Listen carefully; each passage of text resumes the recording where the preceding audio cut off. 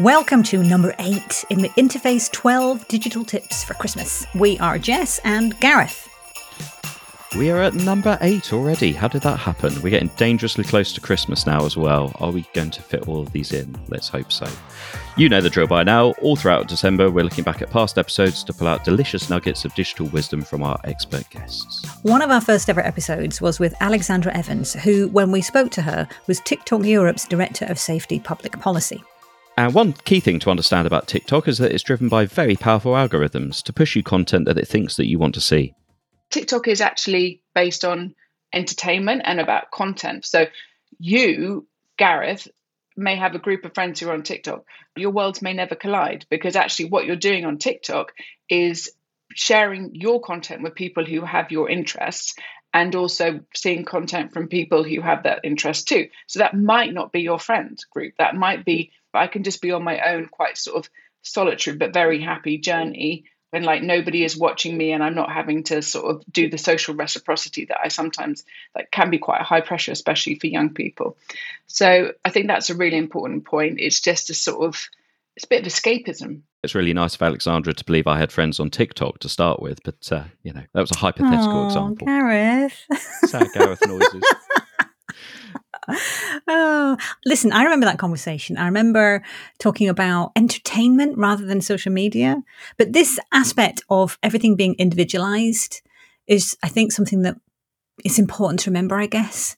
We don't really know, somebody's sitting in the room, your child is sitting in the room, across the room from you, or there's a kid in the playground and you can see that they're on their phone. You have no idea what they're doing. You don't really know anything about their online experience. Yeah, I think it just really highlighted the point, doesn't it? Is that millions and millions and millions of people use TikTok, and yet their experiences can be so fundamentally different based on not only their interests and who they follow and who their friends are, but also the algorithms working behind the scene to maybe reinforce certain content towards them as well. And that could be a really positive thing because it gives you more of what you want, what you'd like to see, but it does run the risk of pushing things towards you that could potentially be harmful to you without it understanding that.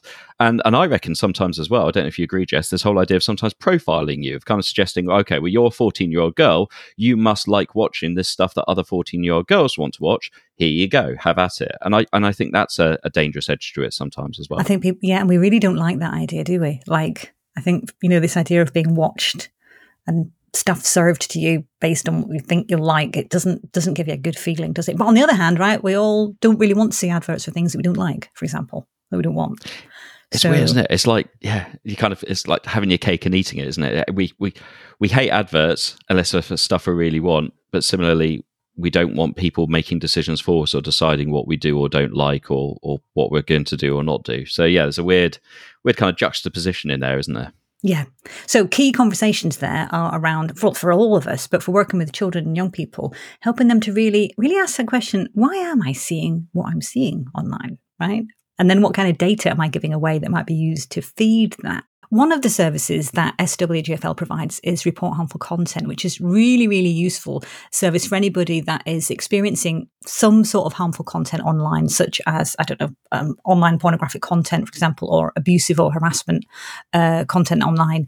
You can come to the website, you can find out more about what we mean by that and things that you can do, but we can also help report that to different platforms as well. So it's a really, really important one. It's the kind of thing to bookmark. So go have a look at it, reportharmfulcontent.com, and then bookmark it for when you or somebody else might need it. Definitely. And it's for anyone in the general public aged 13 and up. So if you work in a secondary school, you can share it with your learners. Obviously, you can share it with parents and carers and families as well. And don't forget to go back and listen to the full episode with Alexandra, wherever you get your podcasts from. Remember, search for Interface. And you have to scroll down a little bit because it was one of the very first ones that we did. Thank you so much for joining us for this tip, and we look forward to you joining us for the next one.